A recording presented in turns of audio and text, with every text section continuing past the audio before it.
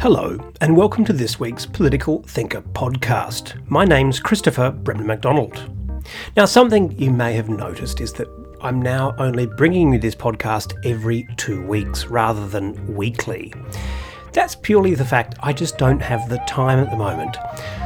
It was decided that it was better to have a substantial podcast every 2 weeks rather than have a short one every week. So I really hope you do enjoy the new format this year. I know we've been going for quite some time this year, but still, it's very different from what we were doing last year. In this week's podcast, I talk to Chris Picton, the member for Ghana in the southern suburbs of Adelaide. Now, Chris Picton has a Bachelor of Laws and a Bachelor of Arts from Flinders University, and is a member of the Labor Party. I have to add, it's actually quite exciting. This is actually Chris's first ever podcast, so please welcome him, Chris Picton. Chris Picton, welcome. Thank you very much for having me. Now, first question, can you tell me a little about yourself and what you did before you entered politics? Yeah, well, it's great to be with you and talking to your podcast listeners. This is my first ever podcast as a interviewee. Listen to lots of them. Hopefully, I can keep up to the excellence I'm sure that your other guests have had. So I'm obviously a member of the State Parliament here in South Australia, and I'm also the Shadow Minister for Health and Wellbeing here in South Australia. I represent an electorate in the south of Adelaide called Ghana. It's named after the Aboriginal original inhabitants of Adelaide, and includes a number of sort of sacred sites for Aboriginal people, which is why they've called this area Ghana. But essentially, it looks after from Port Noarlunga South down to Maslin Beach, and then across to the east over to Hackham and Huntfield Heights area. So it's a diverse area. It's a beautiful area. We live in Port Noarlunga down south with my family, my wife and my 2-year-old daughter. So we enjoy living in the area. In terms of what I did before I was in politics as an MP, have worked in government before. So I worked for federal and state ministers, particularly in the health area. Yes. And also worked as a consultant for Deloitte Access Economics as well. But yeah, opportunity came up 5 years ago now to put my hand forward to run for politics myself. And it's always a sort of nerve-wracking thing to put yourself forward for that sort of office. Of course. But, I really enjoyed doing the role, enjoy helping people, representing the community, and standing up for this area and this great community. Now, you're a qualified lawyer. Yeah. You're a barrister, essentially, and you studied law at Flinders, is that correct? That's right. So I did law and politics at Flinders. So I graduated from Flinders, admitted to the bar. I then didn't really progress as a lawyer and more sort of got involved in government and public policy, which is probably obviously where my passion lies. So, did you ever actually work as a lawyer at any stage? No, so I did my placements and admission process, but then by that time I'd already, sort of started working for John Hill, who was then the Environment Minister and then the Health Minister, and had really enjoyed that and had considered whether to, jump from that to go work as a lawyer for some time, but I think I would have missed the job that I was doing too much. It's, a lot of people I think find, politics a bit, boring or trivial. I just love it for the fact that the ability for governments and politics to make some changes that really hopefully improve people's lives is like nothing else that you can find in society. So, every day that, I as an MP are here or, working for a minister or in a government department, you get to influence decisions that hopefully improve people's lives. So that's what really attracted me to doing that. Oh, that's a very noble outlook.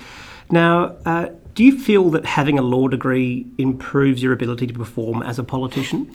Well, I think it's certainly helped. I mean, I think one of the things that's good about Parliament is that you get a broad cross-section of different people. I mean, obviously there are a number of people who have, legal backgrounds, such as myself, and we've just had another member elected in a by-election who's been a commercial lawyer. I think it's good to have a few people like that. Certainly in the lower house now, I represent the Attorney General, the Shadow Attorney General, Kyan Ma, who sits in the upper house. So there's a lot of legislation that I'm dealing with when Parliament's sitting. That it's certainly good to have that background as a lawyer. Yes. I also worked as the Chief of Staff to the Federal Attorney General for a bit over a year, and that was obviously a very legal intensive job as well. Of course. So it's good to have that background, but it's also great to have people with a range of other backgrounds. So, neighbouring seat we have Nat Cook, who was a nurse for many years, a retrieval nurse at Flinders Medical Centre, intensive care, emergency departments. So to have her background and her experience from that perspective is really valuable as well. Just as we have, people who are farmers or people who drove taxis and people who were school teachers, and getting a cross-section of people is really good. We joke when I give school tours to kids who come into the Parliament that it's the one job that there's no actual experience necessary. It's not like there's one degree you have to do. There's not one line of experience you need to have. Yes. You just have to get people to see you as the person that will represent them. And, of course. But I think it is helpful to have some experience in government, some experience in law, because you, I guess, can pick up the running pretty quickly. As a Member of Parliament, you've already said that you feel like you make a positive difference. But is there any particular achievement that you have made which you feel sort of is greater than anything else that you've done? Anything which really stands out? Well, I think a number of the things that we've got delivered down here in my electorate, I'm really proud of. So, in the last term, we had some significant wins for this area. This is an area where it's a growing area. There's new houses being built all the time. Lots of families buying their first house, and it is in the outer suburbs. So you do need extra services, and there's continual need for that. So I'm really proud that we got a new ambulance station at Seaford, that we got a big upgrade to the Seaford Soccer Club. I'm really excited that we got express services restored on the Seaford rail line, that we opened the two-way Southern Expressway, and then we got a few other things in the budget that are starting to be delivered now, including a major upgrade to Main South Road between Seaford and Aldinga, which is going to really help with the increasing congestion on that road, but also the road safety element of that. But also a new R-12 school that's going to go in the Aldinga area, which is going to help schooling across the area here. Is that a public school or private school? It'll be a public school. Oh, that's excellent. Yeah. So 1,400 kids will be able to go there.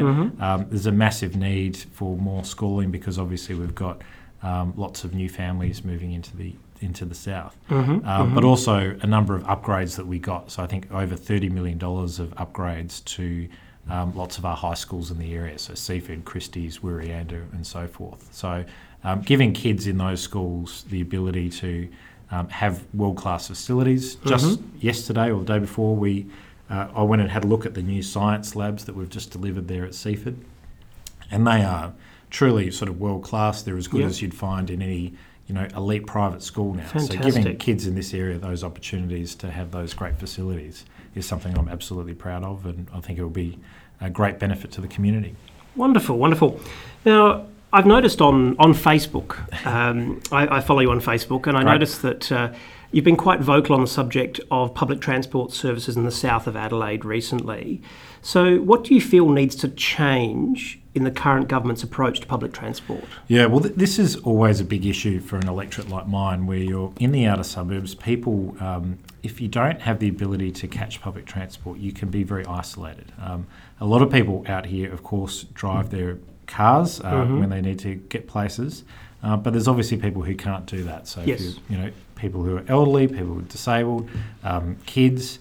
And so those people rely on having public transport. And there's been this sort of discussion from the government of, if buses aren't full, then we shouldn't be running them. But this is actually a public service. We need to make sure that they're reliable, that they're available, and that they connect all the suburbs in our area. So unfortunately, what we've seen, one of the things that's happened in the state budget a few months ago was there was significant cuts to public transport, and we've seen the first rollout of what those cuts mean. Particularly here in the south has been hard hit out of that, and my electorate in particular. So we've had a number of buses removed in terms of between the Seaford area going up to Noarlunga. About half the buses now are running through that area. In fact, there's about 5 bus stops where a bus doesn't come now for 12 and a half hours between the middle of the day. So one will come at 8 in the morning and one will come at 8 at night. That's not really running a proper public transport system when you're doing that.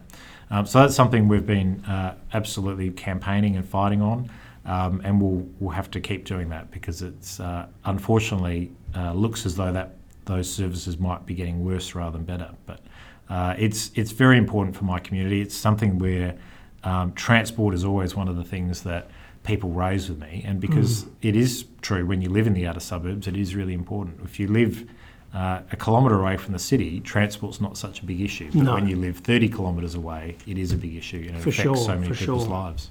I used to live in Murray Bridge many years ago, and I would have to go to the city every day. I worked in the city, and it would take me 45 minutes to an hour to drive there. Yep. And one day I thought, I'll look at a bus. And the bus service was hundreds of dollars a month. I had to buy a ticket on a private bus service to get to Mount Barker, and then Mount Barker on the regular bus service. And I understand what it's like to be isolated. And I mean, I'm lucky. I have a car. I can drive. But there are so many people out there who don't have a vehicle for any given reason, but who are isolated. And also, for me, one of the most important things is that Adelaide's quite a festive city. And that's right. People like to go in on a Friday night, have a drink, something like that. It's wonderful being able to catch the train or catch the bus and not have to worry about being drunk on the road, or not being drunk necessarily, but having too much to drink and then putting people like yourself or others in danger. And public transport's a wonderful thing. And I personally just can't really understand why it's being taken away. But that's right. Well, and of course, it's good for the environment as well. The more people who are on public transport, the better that is. It's good for the economy overall, because the more people who drive, the more roads we have to build, and they're a lot more expensive to build massive new highways than it is to run public transport services. Of course. So it's good for society in a whole range of different ways. I, obviously have to go into Parliament quite a lot in the city, and it's a lot easier to catch the train in peak hour than it is to drive in. So of course. You don't deal with that stress of being stuck in traffic, which can sort of ruin the start of your day. So try to catch the train whenever I can. Oh, that's really good. Normally, I would catch the train into the city. On Tuesday, when I went into Adelaide University to record a seminar, I drove because I had all my equipment with me, and it took me nearly an hour and a half to get to Adelaide University from Seaford Rise, which is absolutely ridiculous. The traffic, going into the city at peak hour when everything's coming out, it still took me an hour and a half. 40 minutes on North Terrace. Oh, wow. Which was just ridiculous. Oh. And it just seems that something's going wrong where there are that many cars in the city and people aren't using that public transport. That's right. Well, and ultimately, particularly when you're talking about, inner city, there's a limit to how many cars, can get through an area like that. So the more people that we can encourage to use public transport, the better it's going to be for everybody. Do you feel a congestion charge might help that? Obviously that gets thrown around a bit. Whether that would work in a city like Adelaide as opposed to a city like London, I'm not sure. When we were in government, we were looking at introducing what is in place in a number of other states, which is a levy in terms of the number of car parks that are in place in the city, and putting that money back into public transport. Promoted that idea. Unfortunately, it was opposed by the upper house, so that didn't get through. Yeah. But I think the key thing is if public transport is available, reliable, is clean and efficient, then the more people we can get to catch that instead of driving, and that will make the biggest difference to congestion. Of course. Now, thinking about some of the more recent policies introduced by the Stephen Marshall Liberal government, Do you feel that some of them have gone too far from the status quo? So, for instance, as an example, taking away funding for security guards at taxi ranks, things like that. Do you feel that maybe they've overstepped the line a little bit? Yeah, well, I think what's happened in their budget is we've seen a lot of measures that they've put in that have been pretty ill-conceived and have been really cruel in the way that they've been implemented. So you raise a very good one in terms of taxi ranks, which is a relatively small amount of money that they're saving. But having those monitored taxi ranks for places like Hindley Street in the city is really important for public safety and really important for making sure that we're reducing that violence that you sometimes see in those areas and making sure kids are safe when they go out. There's a number of other sort of pretty short-sighted things. We've talked about the bus cuts. They're closing 3 service SA centres that people rely on. In my area that I look after in health, we've seen the closure of 2 Shine SA clinics, and these are clinics that help people with sexual health and community health care in the north and the south of Adelaide. They've been closed due to a $500,000 cut, which in the scheme of the state budget is not that much, but it's going to make a big difference in the northern and southern suburbs. Plus, we've seen the look at privatisation of public services. So the government's opened discussion and consideration of whether to privatise SA pathology and SA medical imaging. These are vital services for anybody who needs to go to hospital or anybody who needs care in the community. And I think public want to make sure that these are publicly run, not for profit, but are run to benefit patients. So I think that is short-sighted and something that we'll be absolutely fighting. Yet at the same time, we've seen a taxpayer loan going to Adelaide Oval to build a luxury hotel there. So whether the priorities are right, I think is questionable, and that's something where obviously, really strikes home that elections do have consequences. Yes. So, there is sometimes people say, oh, well, there's no difference between the parties. Well, I think pretty clearly you can see there is different priority.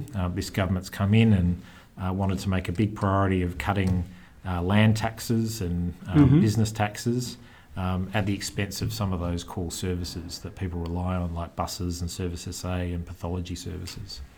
Yeah, I understand exactly what you mean. Do you feel that the Labor Party was ready for opposition?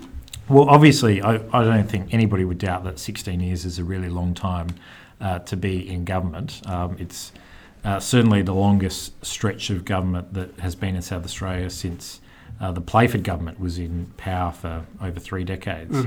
But I think what we did do was we kept renewing our team, we kept refreshing our team and our approach, and I guess that's what led to the ability to continue to have success. And I think the other thing is that we had a clear agenda, which was about renewing and transforming our state, but also building some really important infrastructure across our state. So I think there'll be a strong legacy of those 16 years. I think it's you wouldn't want to be in government for a long time and look back and think, oh, well, what did we really do? I think over those 16 years and those 2 premiers, we achieved quite a lot.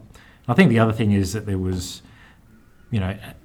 absolutely very stable government over those times, particularly when you look at, what's happened in other states or other countries. We didn't, or even the national government with changing prime ministers every 5 minutes.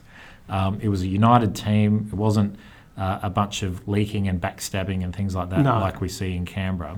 It was a team that was renewing itself, but also focused on how to improve the state and deal with, some pretty significant challenges that we faced over that time, like losing Holden, the threat of the submarine contract going overseas and having to fight for that. Dealing with the upper states and the upstream states in terms of the Murray and threats of not being able to get water for the lower lakes and our environment down here. All those things took us to involved us standing up for the state and fighting for South Australia. Of course. Now, in government, you had roles as Minister of Police, Minister for Correctional Services, Minister for Energy Services and Minister for Road Safety. Do you feel now that you're in opposition, having had such a large portfolio responsibility, do you feel that you miss that responsibility? Oh, I absolutely miss being a minister. Just one small correction: it was emergency services, not energy. I've got emergency services written down here. Sorry, I said it incorrectly. That's all right. But yeah, I did have the opportunity in the last 6 months before the election to be elevated as a minister, and as you said, in charge of police, emergency, corrections, and road safety, which are really terrific portfolios. In that you're dealing with some really hard-working people in those areas who serve the state so well, and so it was my job to make sure that they were supported, to make sure that we were doing the best as we could as a government to help them to look after the state. And you're right. It's certainly frustrating now being in opposition as the opposition shadow health minister to not be able to see a problem and go, well, this is how we can fix it and how can we make things better immediately. As a minister, you can do that. As a minister, you have a range of powers and resources at your disposal to make a difference in people's lives. So that's ultimately the system. It's the way the system works, is to have a adversarial system where you've got governments and oppositions.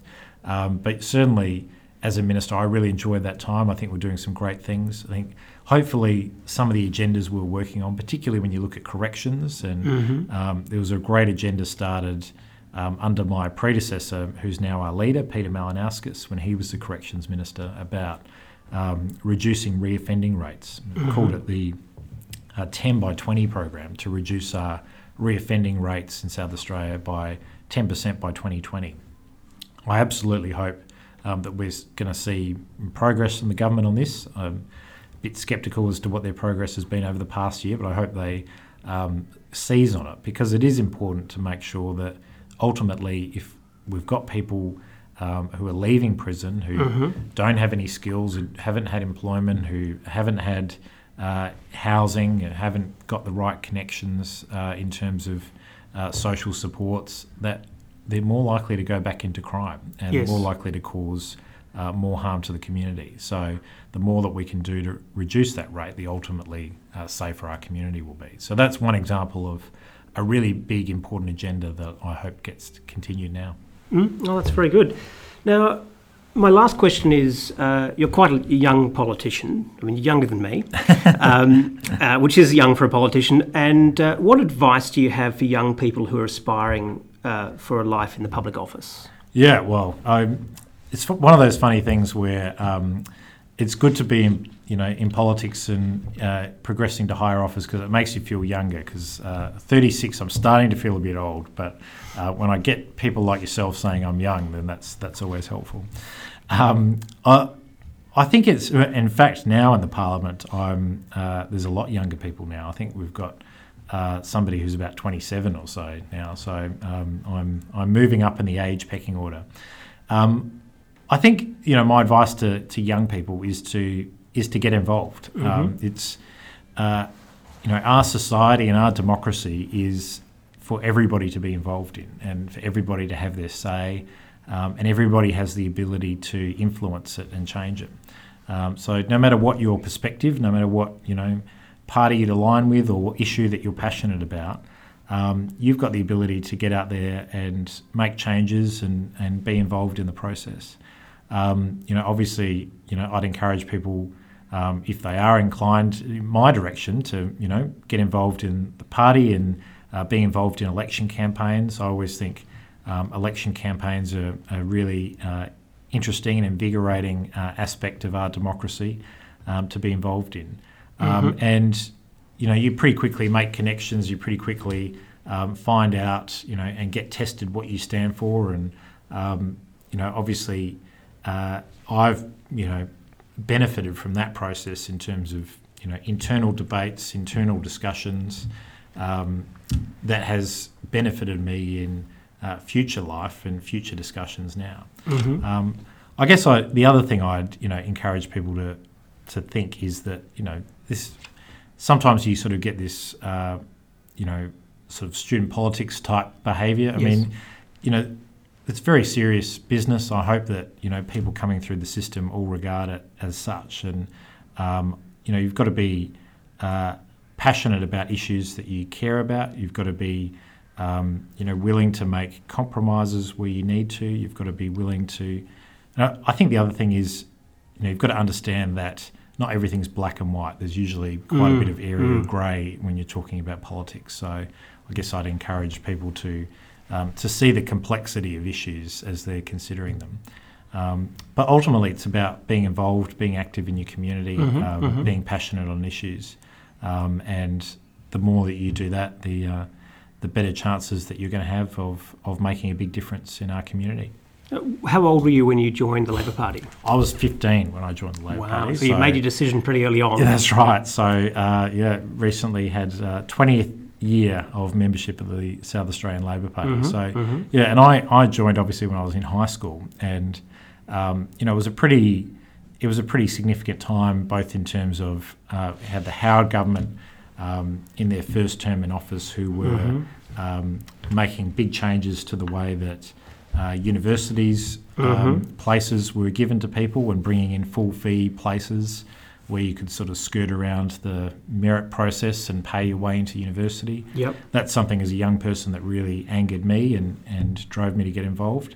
And I guess the other thing that we had at that time was, the advent of Pauline Hanson and her, entry onto the scene and the controversy that caused. And I guess her drive to try to divide people and to gain power that way, that really fired me up, and attended a few sort of rallies and things like that back in that time as well. And was when we lost the 98 election that I thought, well, I need to not just sort of talk about this, not just sort of be involved from the sidelines, but actually sort of put my name forward and try to get involved and help out. And now the rest is history. Oh, that's fantastic. Now, I'm going to squeeze one last question in, just one little one. No worries. Which is, what do you say to people, young people especially, who are not enrolled to vote yet, who are considering doing it? Because obviously there's this loophole in the law which basically says if you don't enrol, no one's going to come after you, although they might do. What do you say to those people who are considering enrolling to vote but not? Well, I absolutely would encourage everybody to enrol to vote, particularly young people, because this is your life. This is about your life, your job, your education, your community, the safety of your community, the environment that you're going to be living in for the rest of your life, and your kids and your grandkids. All of that is on the line every election. And if you say, I don't want to be part of this, and just sit on the sidelines, then you're allowing other people, sometimes with vested interests, to decide that for you. So being involved in the process is absolutely important.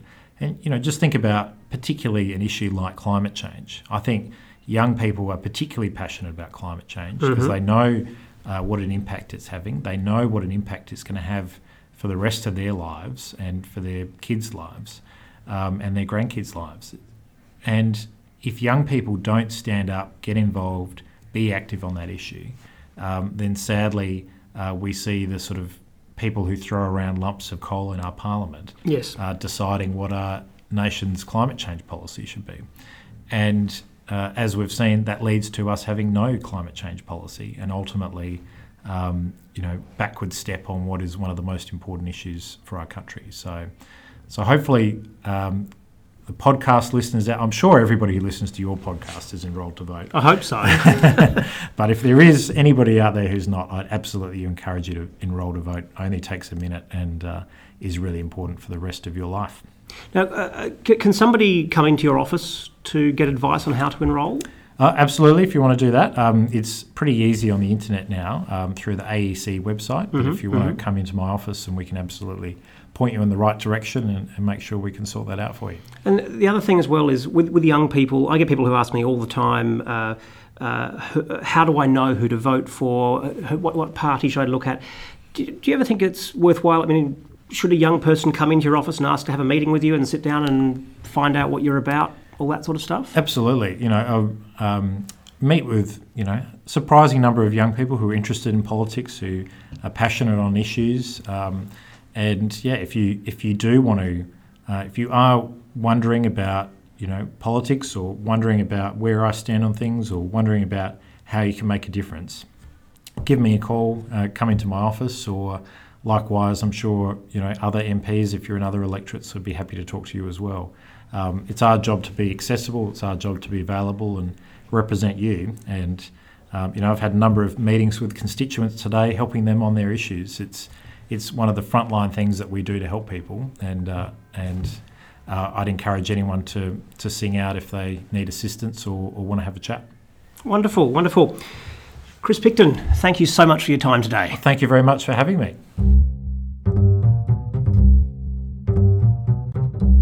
That was Chris Picton, the Labor Party member for Ghana.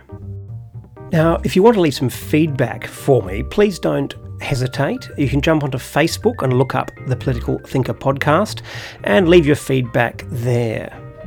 You can also leave it on iTunes, and don't forget to subscribe and tell your friends about the Political Thinker podcast. Join me next time when I'll be speaking with Associate Professor Felix Petrikayev again, this time talking about all sorts of things in political government overseas. Until then, keep thinking politically.